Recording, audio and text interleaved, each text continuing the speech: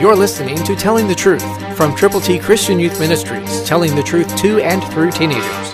Here is Triple T founder and president, George Dooms. Believe on the Lord Jesus Christ. Seeking God's will and knowing that He is available when we do seek Him is present time and time again and throughout the Bible. Listen to Jeremiah 29:12 and 13, New King James Version. Then you will call upon me and go and pray to me, and I will listen to you. And you will seek me and find me when you search for me with all your heart. Okay, are you praying? Are you really seeking God's will? Are you asking Him to show you what He wants you to do, when and where and how? Are you listening to Him? He wants to listen to you. He says He will. Are you going to seek Him, and then when you find Him, are you going to do what He says to do through His Word?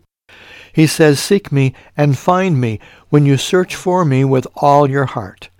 All of your heart means a complete abandonment of your own desires to turn around and say, God, what you want, I want.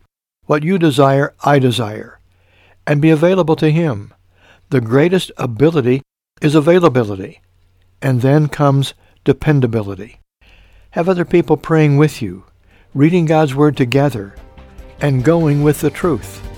Telling people how to get to heaven, letting them know God loves them and Jesus died for them. Christ, through you, can change the world.